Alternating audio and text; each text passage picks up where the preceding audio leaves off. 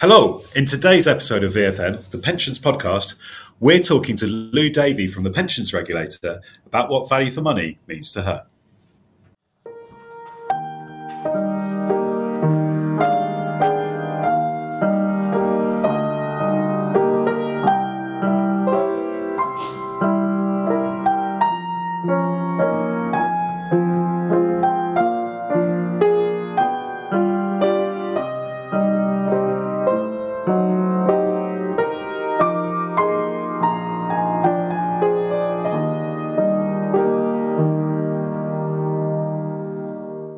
Hello and welcome to the 28th episode of VFM, the Pensions Podcast. And as ever, I couldn't be happier to be joined by my co-host, the one and only Nico Aspinall.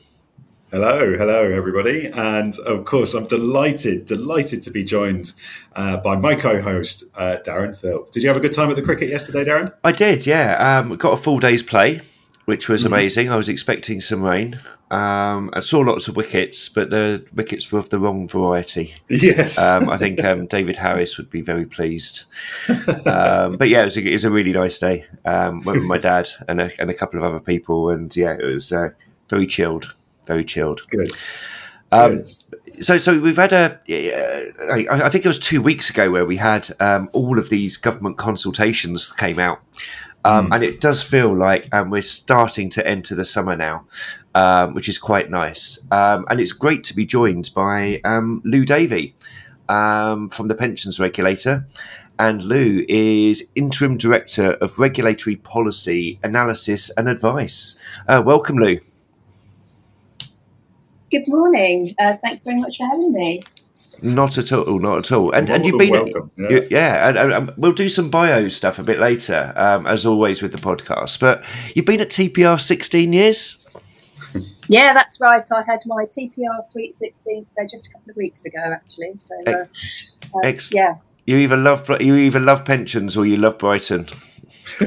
A combination of both. Well, thanks very much for joining us. As ever with the podcast, we start with the news. So what have you got for us, Lou? Yes, so I have got a story that has been picked up in a few places, but in pension and investments on the report published by Carbon Tracker yesterday, called Loading the Dice Against Pensions. So reporting on how there are claims that consultants are relying on flawed climate research when advising trustees on climate scenarios. Interesting. Yeah, so I'm just looking at the Carbon Tracker website and picking out some of the quotes. So it's sort of the press release website. So they've got from Tony Burden, obviously, Make My Money Matter. This report shows that the climate models used by our pension schemes are not only implausible, they're dangerous too. So-called expert advice is underpinning investments of millions, but jeopardizing both pensions and the planet. Hard-hitting stuff from Carbon Tracker. Obviously you're kind of in the driving seat to some extent, or you're certainly on the bus somewhere next to all the pension schemes using this wrong advice. What's the kind of line from TPR? Are you thinking about climate change and climate scenarios? Yeah, absolutely. I mean, we've obviously been focusing on the kind of first round of TCFD reporting that's been taking place, and we've been reviewing those. But that's been kind of focusing on the kind of reporting side and making sure that the right kind of areas are being considered.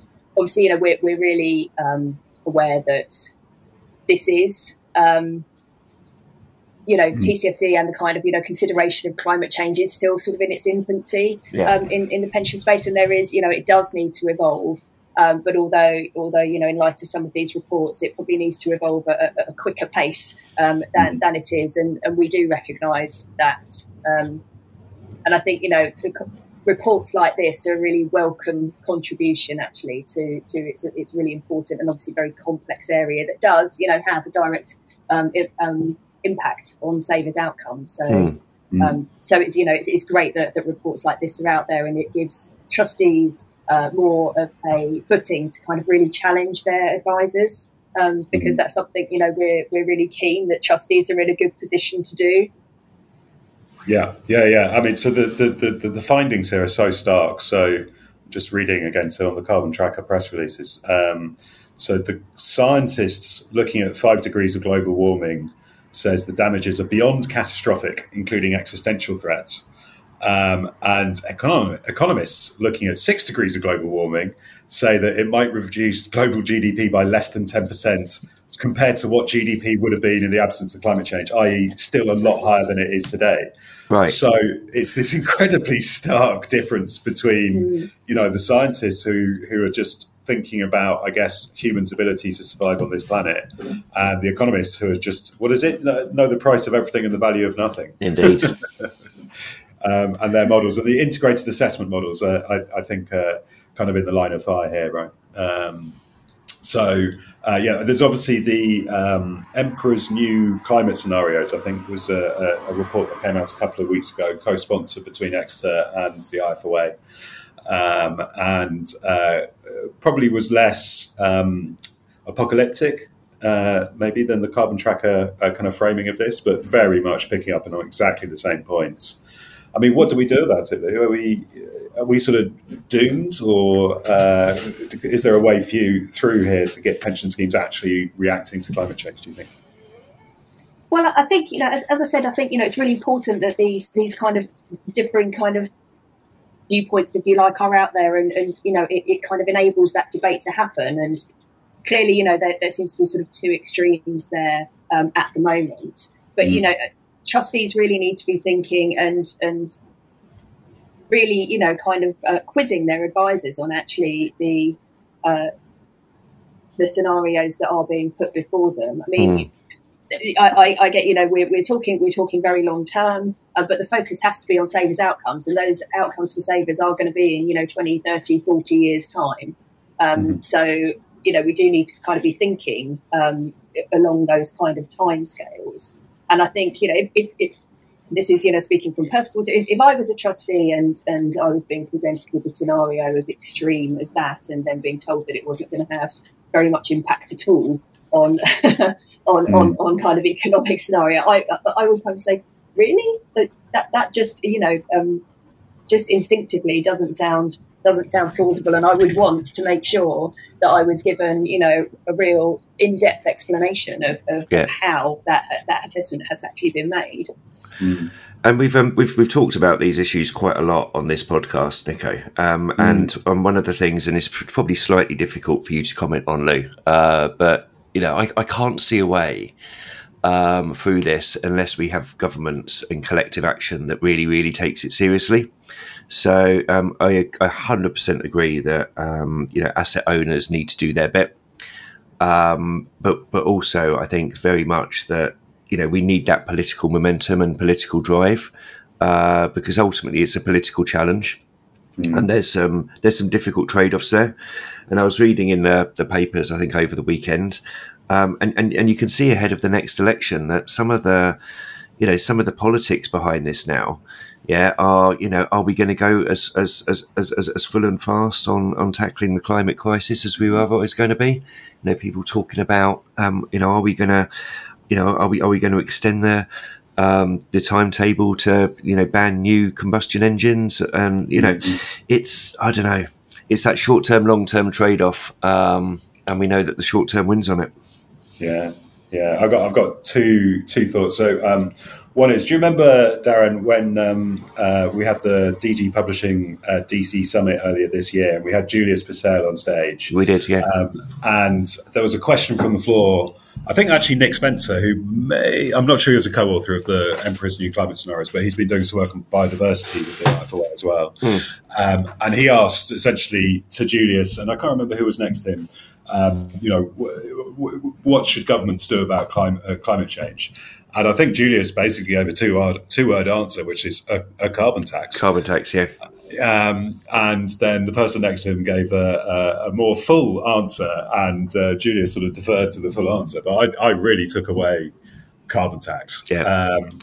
So the other bit was just, I'm not sure that thinking about 2050 and 2100 in the context of investments is that useful, because the further out into the future you go, the more we're just looking at our beliefs projected, and the economics beliefs projected is like money is everything, and the scientists' beliefs projected are about what the atmosphere will do with so much more radiative forcing from the sun. And it's just two different worlds of belief, and it's just there is no empiricism on the future where there's no data created, so you sort of can't reconcile those beliefs. But I do think that investors thinking about that carbon tax and the transition should be getting ahead of the curve, should be able to say what would happen to our portfolio if governments woke up to the fact. And the story I was going to do was the BBC picked up, I think it's the Met Office. So last year, 2022, where we broke all of the temperature records in Britain, by the end of the century, we'll be thinking of that as a cool year.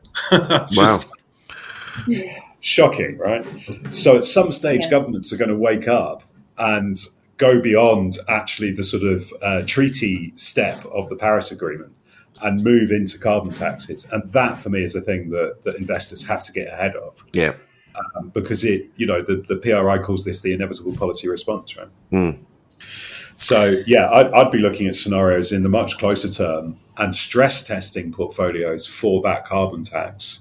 And for someone like the Pensions Regulator to go, you must have a stress test of a $50, $100 carbon tax, which lands in 2024. Tell me how much money your members lose today because you're overexposed to high polluting industries with no transition plans. The Treasury would never allow that, Nico. Well, I know that the Treasury ministers, I'm sure, will be listening in. So that's my appeal, right? That's my appeal.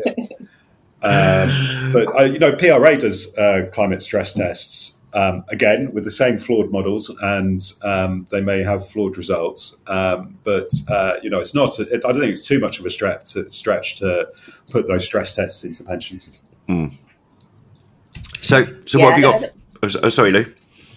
No, I mean, and I was just going to say, this isn't just an issue. This isn't just a pensions issue. This modelling, scenario modelling, goes way beyond just pensions across, across lots and lots of different facets of the market. So I think, there needs to be a kind of consistent approach to it.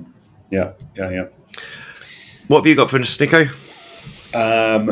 So I picked up a story on DC pension holders now waiting an average of 29 days for transfers, which came from Professional Advisor. I mean, the kind of headline is a bit shocking, right? Below the line, they're discussing and. This is, I'm sure they've had a chance to comment and will be putting out their own numbers. But XPS administration called out for taking 120 days on average to transfer funds. So, I've got pretty simple arrangements. If I was to move one of my DC pots to, one of my many DC pots to one of my many other DC pots, I'd be pretty shocked if it took 29 days, let alone 120. But I guess, Darren, you in prep, you were saying, there are complex people, right? Yeah, I think we've talked about transfer times on this podcast before, and some of the toing and froing that goes on between organisations, and I think that for me, surveys like this are headline grabbing. Yeah, they have their place, but really we need to take a step back and think through, what do we want a good transfer process to achieve? Yeah, we obviously don't want to expose people to scams. Yeah, and we should not, we should definitely not substitute time and quickness and increase the risk of pension scams, because that will just take us back. I think there is then something around informed choice. Yeah. And when people are moving their pensions, yes, you want it to be smooth. Yes, you want them to be able to do it very quickly, but they should be taking time to consider the information and making a good choice. It's not like just switching a current account. It's not like switching a short-term savings account. These decisions, can have quite big implications on people. And impacts on people.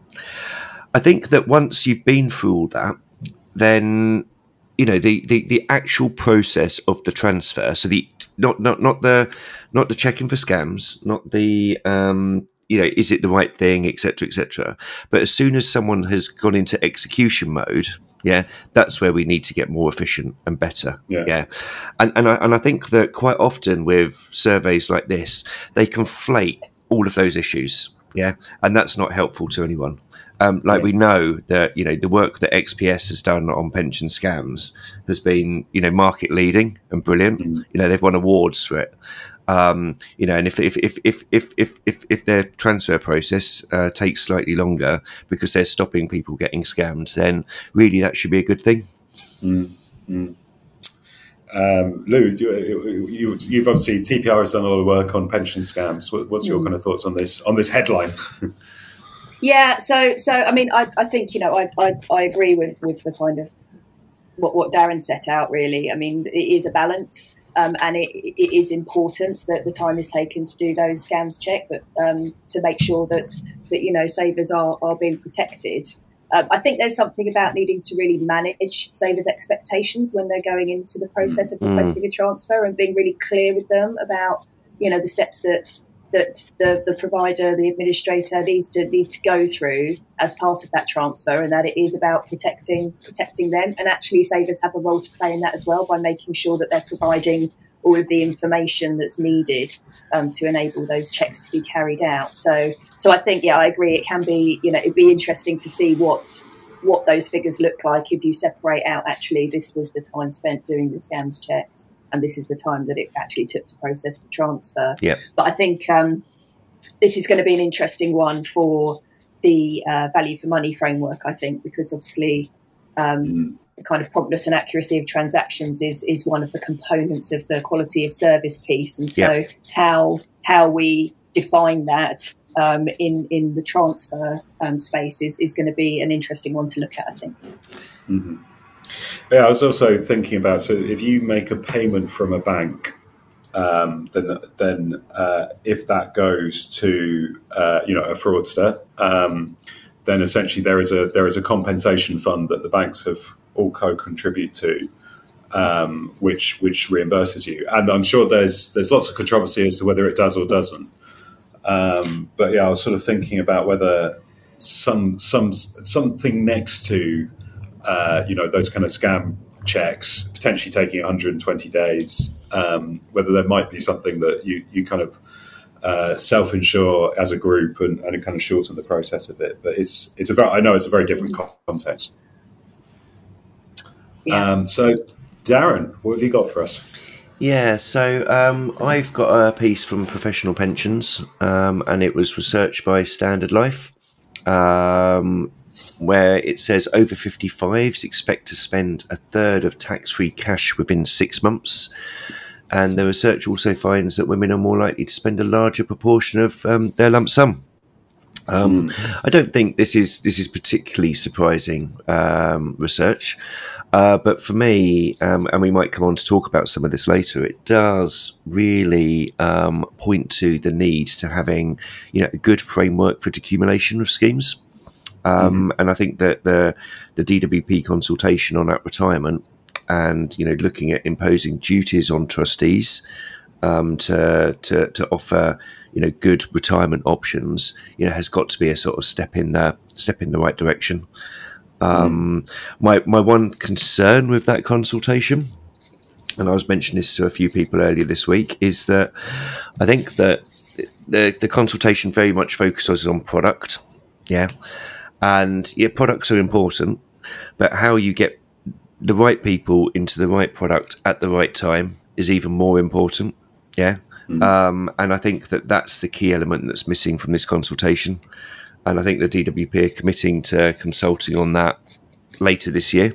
But I think for me, the trick's been missed here in that, you've got to consider these issues in the round. You've got to consider these issues holistically. But I think, we're moving in the right direction on this stuff. But I think research like this just shows that, we can't be doing this stuff soon enough. And is there any indication of what they do with the other 2/3? So is this sat in a bank account still, or has that moved on? Not that I've seen. As I say, I'm only looking at the professional pensions article. But yeah, I'd imagine it could well be sitting in a current account with a very low interest rate, waiting for the next big item of expenditure. Yeah. Lou, is accumulation going to be kind of bubbling up again? Yeah, I mean, for TPR, it's certainly one of our priorities. We're really pleased that the consultation that has gone out. We think we really want this to move on. We think it's not good enough for savers to kind of be just cut loose at the point that they reach the point where they want to stop working and access their pension benefits, or do both. And there needs to be more in place to support. I think the advice and guidance piece does sit very strongly alongside this, and I think there is still work to do, both looking at what can be done now within the existing kind of regulatory perimeters, if you like, but also how can that evolve in the future, and what more support can be provided to savers. I mean, we've been talking a bit this week, and DWP have obviously been promoting the midlife MOT as a kind of mechanism to try and get people thinking about this sooner, so that they can think, actually, what are these choices that are coming up? What is it that I actually want to do later in my life? And therefore, what does that then mean for the shape of my retirement income?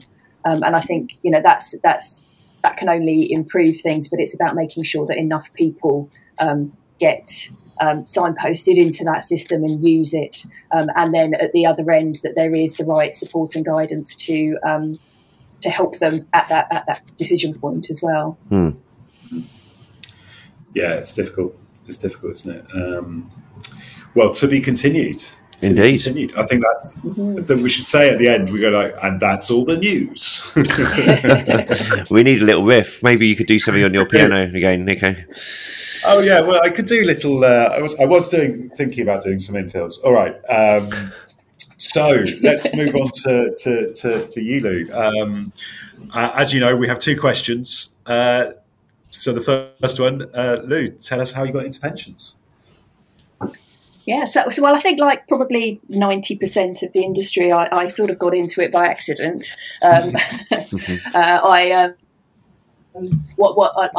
left sixth form college with all the intentions of going to university to do a degree in sports science. And to kind of bolster the coffers a bit for that beforehand, I took a temping job at a pension provider company in Worthing, where I was working on this thing called the Pensions Mis-Selling Review. And I remember very clearly the very first task I had a stack of about 2,000 mis-selling pro formas put in front of me that I had to put in policy number order. That was my... So I having made it through that task, I thought, well, I can do that. I can do anything, can't I? So, but actually, I ended up that temping job, which was meant to just see me through for a few months. I ended up staying there for 7 years. So I was one of the kind of first people into the project review team, and I was the last person out. And it turns out that actually I found pensions to be quite fascinating. And the substantive role that I sort of ended up doing there was actually into the depths of the kind of loss assessment calculations, which involved scrutinising scheme rules and all of that kind of thing. And I found it absolutely fascinating, actually. And I think it was probably a really good grounding for me in terms of, getting a really good experience across a kind of whole breadth of different types of pension schemes in that role. And so I didn't go to university in the end. I took the route of staying and doing kind of professional pensions qualifications instead through that role. So that was where I started. And after that, I moved on and I worked in pensions administration for a bit. Which was, a really, really interesting time.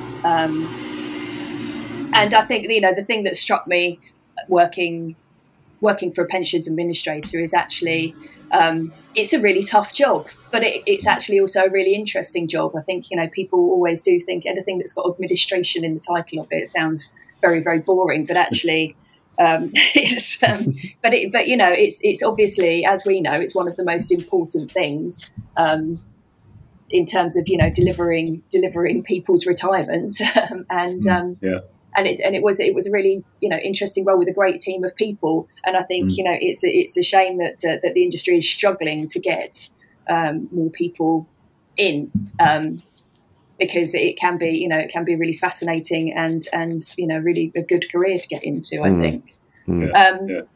So, but after I did that for a few years, and then I went to work for the Pensions Advisory Service. And I wasn't there for very long, actually. But the time that I did spend there, I thought, it was absolutely fantastic organisation. And, the job that they do and the people that they helped. I mean, obviously, it's now MAPS as we know it today. But it's such a valuable service, I think, to people. And it was one of the most rewarding roles I've ever done, I think, in terms of just that day-to-day contact with people and, knowing that, you put the phone down. It's not, or you didn't always give them the news that they wanted to hear or the response that they wanted. And it could be, quite emotionally draining at times, but at least you knew that people were leaving those conversations with a better understanding than they had before they started. And, that was a really great role.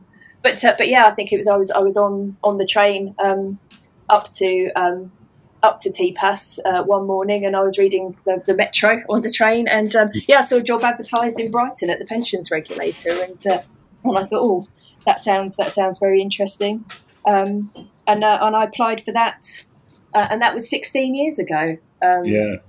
that I first started at the Pensions Regulator, and I started in a role where I was essentially, the Pensions Regulator only really did DB regulation then, and I was part of the DB funding case team. So I was, scrutinising valuations and recovery plans, and that's where I started. But I quite quickly moved into the policy team, because after a year or so, I moved into the policy team. And that's kind of where I stayed. I've worked across DB, policy, most recently DC policy. But also all of the governance and administration piece in between. So yeah, and I moved after kind of going through several roles in the policy team. I spent the last 2 years or so as head of the policy team, and then I moved into the director role when David Fairs left earlier this year.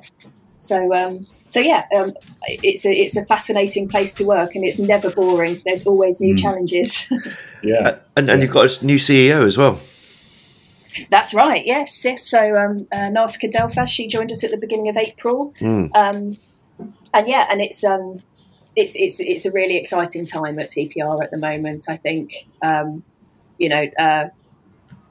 Narska has been talking a lot about the need for industry to have a mindset shift. Yep. And that's certainly something that's happening at TPR at the moment as well. So there's a lot going on, a lot of exciting work, and all at a very exciting time with so much stuff happening outside of TPR as well, with all of the Mansion House announcements and everything. So it's been a bit of a roller coaster ride over the last few months, and but yeah, really interesting time and very exciting time to be at TPR, I think. Good. And are you enjoying your role as director? Oh yeah, well, I've spent the last few months just sitting around twiddling my thumbs. I haven't been much going on, but a huge oak-panelled office. Exactly. Somebody's ironing the FT for you, and you're doing regular blogs now as well. I am. Yes. Yes, no, I'm really enjoying the role, actually. I mean, obviously, I was heading up the policy team before, but now I also have all of our kind of professional advice teams under us as well, so legal, actuarial, investment consultants, and our covenant financial analysts, and they are a great team of people, and they're you know, there's so much expertise in my team. It's quite astounding, actually, and it's a great role to be in, and working with a great team. Yeah, I think one of the most impressive things about TPR is just the quality of people that seem to have been there. And you know, I don't know what the secret sauce is, but obviously your recruitment seems to be pretty good. Nico. So yeah. Is that how to do it? We need to move businesses to the coast. And, you know, that's what attracts the best talent. But just thinking about our podcast, Darren, I mean, how many people through TPR's doors have we had? We've had lots, and it just seems to be you know, a great place to work, attracting good talent. Maybe not retaining all of that talent, but I'm sure there's a great kind of spirit there. It seems like a really interesting. From the outside, it's always seemed like quite. I don't know. You get this view of a regulator when you read the news and you hear about Ofcom and Ofwat, and who knows. But TPR feels, I think, somehow quite different.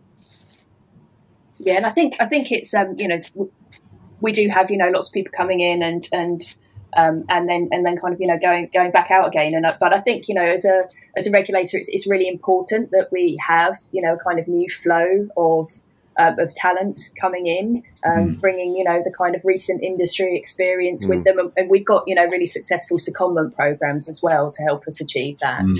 Because, you know, we have to stay on top of what's going on, and that's you know, a really important part of how we can make sure we're doing that. Yeah, and I just want to go back to the mis-selling. So, you know, that was it a sort of summer job? Were you kind of like, at what point did you decide not to do sports science? That's what I'm sort of wondering. Well, if I'm being brutally honest, the point I decided not to do it was when I was about to leave, and they said, "Please stay. We'll pay you a lot more money than we're paying you at the moment." Yeah. And I said yes. So actually, yeah. That was, you know, as a kind of 18-year-old at the time, that was a very attractive offer to me, and that's what kind of kept me there. But actually, that's what I made that decision for. But what kept me there for such a long period of time is the fact that it turned out to be such an interesting job to be doing. And I had the advantage as well of, you know, lots of my friends went off to university. I was working full time, but I kind of went and visited them at weekends. So I kind of had university at the weekends, and then with money. But I didn't have the debt to go with it. Sounds good. That's a good way of doing it. So I did my gap year. I did a surprise gap year, which was that I failed to get into the university I wanted to. So I did a year of working, and similarly went and you know, dropped in on various student unions around the country. So I had a similar experience. It was definitely a good way to do it. So I think this is almost a nice segue into a value for money conversation, funnily enough. So we know how you got into pensions, Lou, but, you know, what is value for money and what does it mean to you? Yeah, so I think value for money, you know, for me is basically getting the best possible outcome for the money that you pay, and you know. And obviously, we've set out quite clearly, along with, you know, DWP and the FCA, that in pensions that really means strong investment returns and a good quality service for reasonable fees. So that, you know, and I think that carries through to lots of other things. I think for me personally, I think I have an analogy that I think about. So I like to do a bit of running. And I have learned over the years that buying a cheap pair of running shoes does not get me very far, or at least not without, you know, a fair amount of pain and discomfort setting me back. And so, you know, I've learned that actually it's much better to pay a bit more for a good pair, because it's a far better investment and it gets me much further for longer. and it makes my running a much more comfortable and enjoyable experience. And I think, you know, that translates across, that kind of encapsulates value for money for me. And I think you can translate that across to value for money in pensions as well. Is actually what we want is for savers to have, you know, a good outcome, a comfortable retirement that, you know, that they're getting what they need at the time that they need it. So yeah, I think that seems to me to be quite a neat analogy, and one that you know, works for me personally very well. So I think we had Robert Cochrane on the pod, didn't we, Nico? And he did some LinkedIn surveying about, you know, before his appearance, and was just, you know, asking the question of what, you know, value for money means to people. And I think you know, we can talk about metrics, we can talk about measuring, we can talk about framework, but actually just taking a step back and just doing that. Okay, well, what does it mean to you personally? What do you value? You know, the quality cost trade off. Yeah, I think is incredibly powerful, and I think that, you know, all the metrics in the world don't necessarily deliver great outcomes, but we just need to frame it. You know, in those simple terms. So I love that example. Just thinking about TPR and value for money, and you guys have done loads of work on this over the years, yeah. And I know it's a key focus of the debate at the moment, but you know, you guys have been talking about this for a long time, yeah.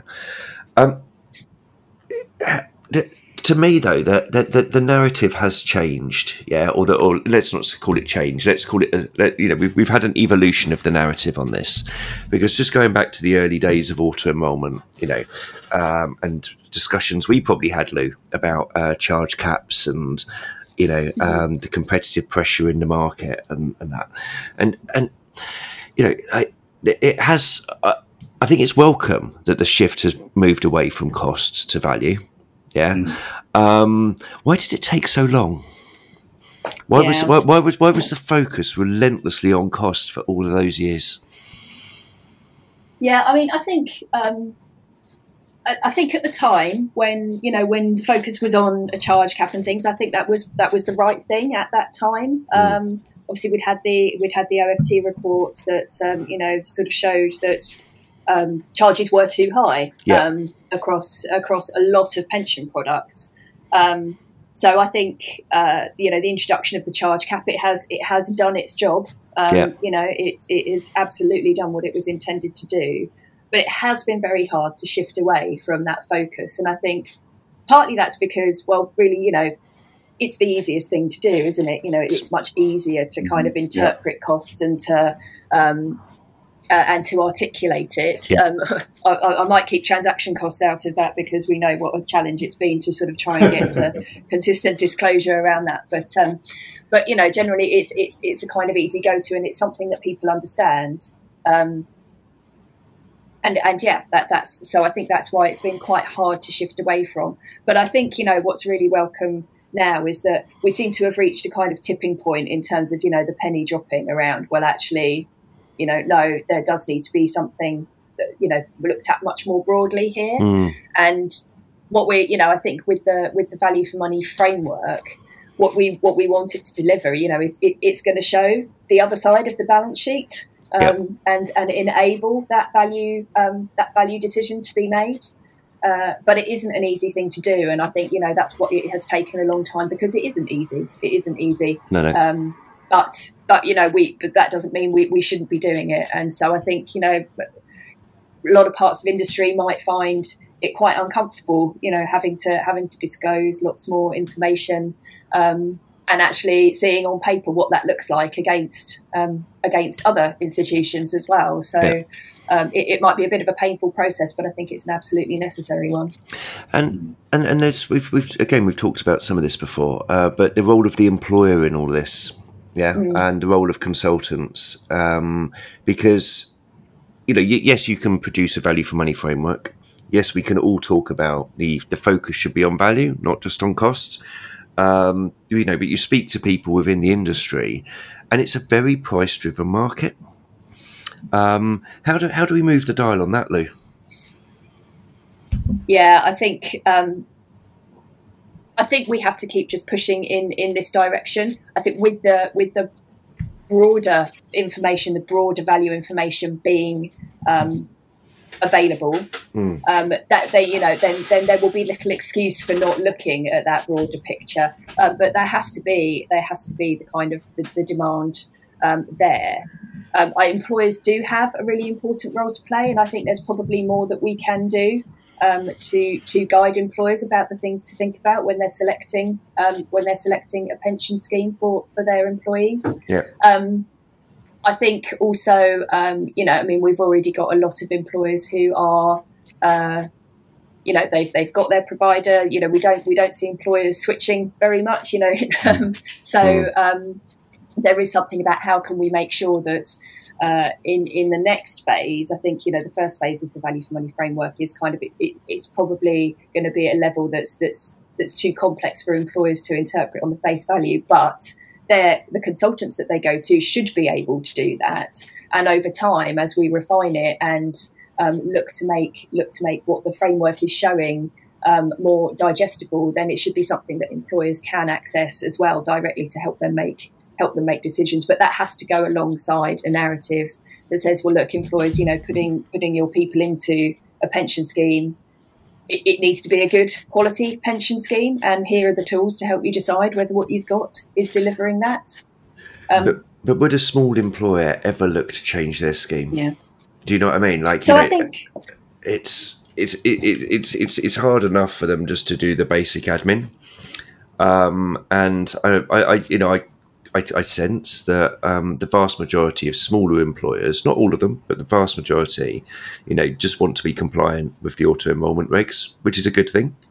But, things would have to go very, very wrong for someone to look to move from Nest to another master trust, or, they're just not thinking about that. Yeah, I know, and I agree with that, and that's not that different from what we see with some of the very small schemes as well. Is that exactly some of those, so it is very, very difficult to influence that. But I think the other important thing about the value for money framework is it should drive that competition. And so actually what we want to ensure is that as a result of the framework, we don't have any schemes that are not providing good value for money. We do want to see that consolidation of the market. We want to see those poor value schemes ceasing to exist. And then what's left, it should be a real driver of competition. So actually, if you've got a small employer that is in one of the biggest schemes, then there should be decent value being offered across the piece there. Mm-hmm. Yeah, I think that's right. I think you're using transparency and trying to create more competition between those big schemes. Even if the employers aren't acting on it, you're hoping, I think, that the schemes will want to be best in class compared to their peer group. And I think that for me, that means that we just need metrics that make sense and have teeth. My fear is that if every scheme is just comes up green on the rag, then it won't necessarily do its job. I think we need to make sure that there is differentiation, and we keep moving the bar up on this stuff over time as well. I want to ask you, Lou. So we talked about running shoes. So I took that to mean that we should be focused on the kind of outcome. So the outcome of you being able to go further for longer. So what is the rubber hitting the road? Maybe this is the first time I've managed to use that analogy, that phrase correct. What is the rubber hitting the road of a DC pension scheme? Is it, when you retire? Is it the service you get, when you call them or try to transfer in or out? What is the rubber hitting the road for you? Well, I think it's a combination of all of those things, really. I mean, it is about enabling and encouraging and making it as easy as possible for savers to engage with their pension. and to know what it is that they're going to have. That they need to know whether they're going to have at the end of the day, a decent pair of running shoes or not, essentially, and that's dependent on how their pension pot is being managed, and they need to know what that looks like. So I think service is a really important part of it, and that is the bit that obviously that's the bit that the saver interacts with, and will be a driver of what their experience is of pensions, and that might also be a driver. I mean, if we've had mentions of an evolving, or perhaps evolving might not be strong enough a word, but a kind of switch to a different approach to the way that people go into pension saving, and perhaps moving more towards a kind of stapling model where actually the saver has that one pot with them for their entire career. And so if that's the case, and if we do move more towards the kind of Australian model where people are generally much more engaged with what they've got, it's then we need to make sure that we can facilitate savers engaging in that way, and that they get that service and they get access to that information to help them shape what they want at retirement.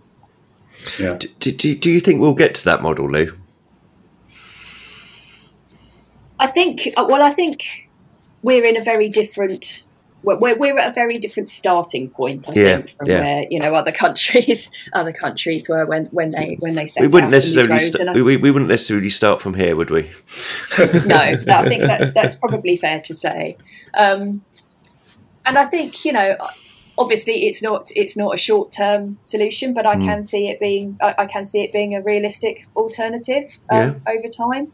I think with the increasing and absolutely necessary work being done to kind of consolidate small pots, I think it's almost a natural progression that if actually we're just kind of along the way amalgamating pots, then why not just do that from the beginning? And if we build the technology, if we build the infrastructure to do the small pots, then a lot of things could flow from that, but potentially not if we scope it. If we scope it too small to begin with, then it might be another one of these sort of awkward 5-year implementations to kind of expand its remit. I wanted to come on to, I'm going to call it your pet topic, Darren. My pet topic? Yeah, which is dashboards. Am I right in calling it your pet topic? I like a good convo about a dashboard. So how are you? How's the sort of feeling about dashboard? And obviously, there's been sort of stop-start on it. Are you guys kind of hopeful that that's going to be accelerated again, maybe by future regimes? Yeah, so I think we've been kind of analysing what it means for us in terms of the sort of new approach to the connection deadlines for pensions dashboards. I think a lot of our key work that we've been doing before remains absolutely unchanged in the sense that we're very focused on making sure that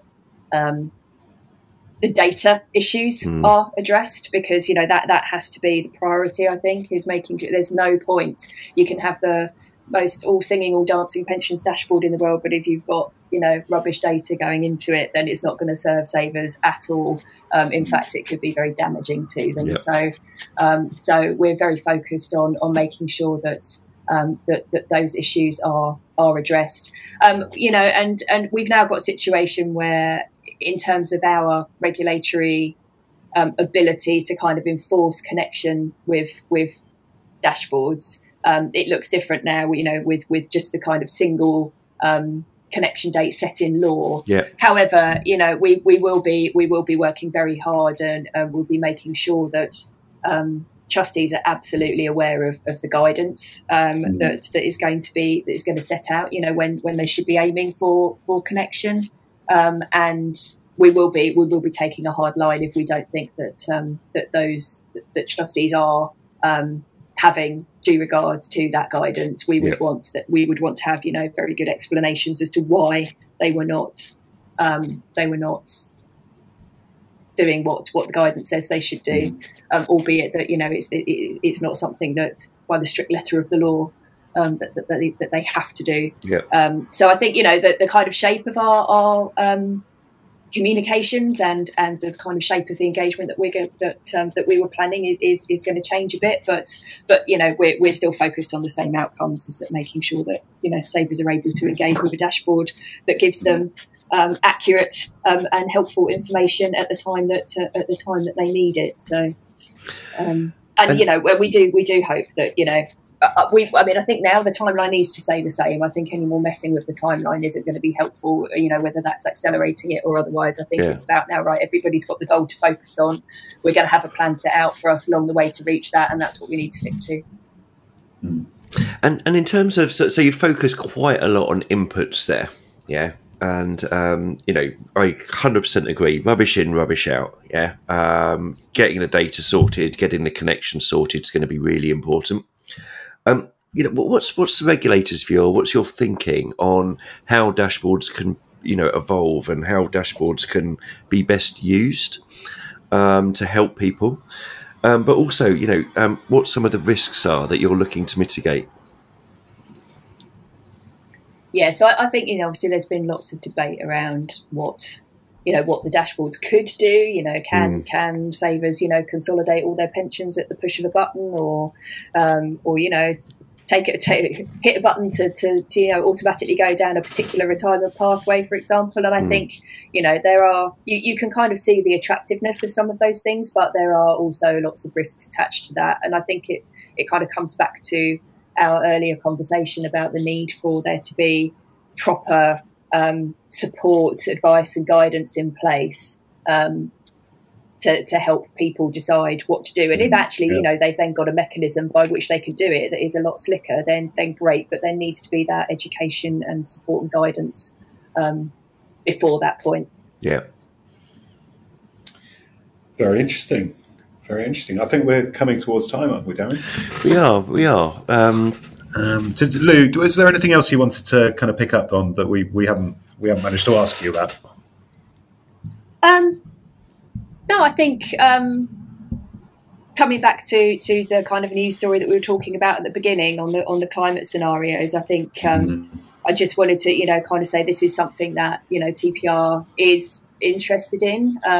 And we had already, actually, before these reports were published, committed to doing a thematic review that was looking at the kind of resilience of climate scenarios. Right. And just to say, that we have also done some work on this. So, for example, our webinar with the IMF and Bank of England on TCFD reporting, which did look at scenarios as well, including a kind of climate Minsky kind of moment.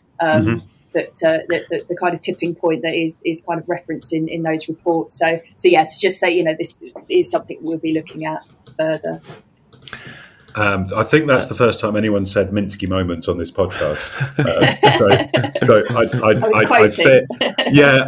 I might just spend 10 seconds just explaining that. So essentially, this is I think it's Hyman Minsky, he's an economist in the 60s and 70s, who points out that markets don't move linearly, that they can have these big shifts. And, we saw that last year in September with the Kamikaze budget and the rapid deleveraging of the kind of pensions LDI gilts market. This Minsky moment is this sort of, it's the dam breaking behind some sort of pent up pressure. And actually things move incredibly quickly when you potentially at least prepared. So that's good to get a name check for Minsky. But I suspected that our listeners might not all of them would understand that. So I just wanted to put that in. An educational podcast as well, Nico. Oh, well, an hour spent with me, Darren, as you know. Well, yeah, I know. Tell me about it. So Lou, just there's lots of activity in the pension space at the moment. Yeah, lots of consultations from the DWP, lots of engagement from the regulator. How is the industry meant to cope with all this stuff? Yeah, we completely understand it is tricky to kind of deal with all of these things, but I think there are links between all of massively, them. I think they are all important issues that I think hopefully, industry welcomes these debates being had, even if they may not appreciate the timing necessarily. But I think for some organisations it will be about kind of prioritising what are the kind of key things that they really want to engage with. But we hope that there will be plenty of opportunities for views to be fed in across all of these pieces. So it won't just be about sort of submitting written consultation responses. There should be opportunities for views to be fed in other ways as well. Cool. I think we actually submitted for the original VFM consultation, Nico. We actually submitted a podcast as our response, didn't we? We did. You did indeed. I think our team might say an accompanying transcript might be helpful for future. Oh, we did. Well, we did. Excellent. We did. How helpful it actually was, I think, is it's debatable. Yeah. It was certainly a break from the norm, which is always nice. So. Yeah. Excellent, Lou. Thank you very much. Yes, thank you. Great to chat and great to hear about all the good stuff that you're doing down in Brighton. And wish you all the best, both in your running, and but also in seeing a number of these initiatives through. I think, as you said, they're all important stuff. And it's good that we've got such a proactive agenda in pensions at the moment. Yeah, absolutely. Well, Awesome, thank you very Darren. much for having me. Thank you. So, Darren, what have you got coming up? Summer, Nico. Summer. Yeah. I'm on holiday next week, which will be good. I'm going to have a very chilled out time, and just going to spend August sort of planning and just getting in good shape for the autumn. Awesome. Yeah, I've not got a huge amount coming up myself. The election to the IFOA Council is still open, so if you have a vote and you haven't voted yet, please do consider me. If you look on LinkedIn, then I've kind of recommended a couple of the other candidates as well, so that would be much appreciated. I think sort of we're getting into silly season in the news as well, aren't we? We are. It's going to be interesting to see what comes up over the break of Commons and Lords. Indeed. Yeah. Excellent. Awesome. Well, I think that's us on time. Lou, thank you very much. Absolutely brilliant. It's great that our listeners continue to tune in. I think we're at about something like 6,500 downloads now, Nico. So we're obviously doing something right. Yes. Or there's a Russian bot somewhere who's no, don't say that. Don't say that. So next week, I think you and I are going to do a special to talk about the consultation response. We are. So we won't have a guest, and you'll be away somewhere. Indeed. So looking forward to that. And so I think that's that. So thank you, Luke. That's goodbye from me. It's goodbye from me. And Lou? And goodbye from me. Thank you very much.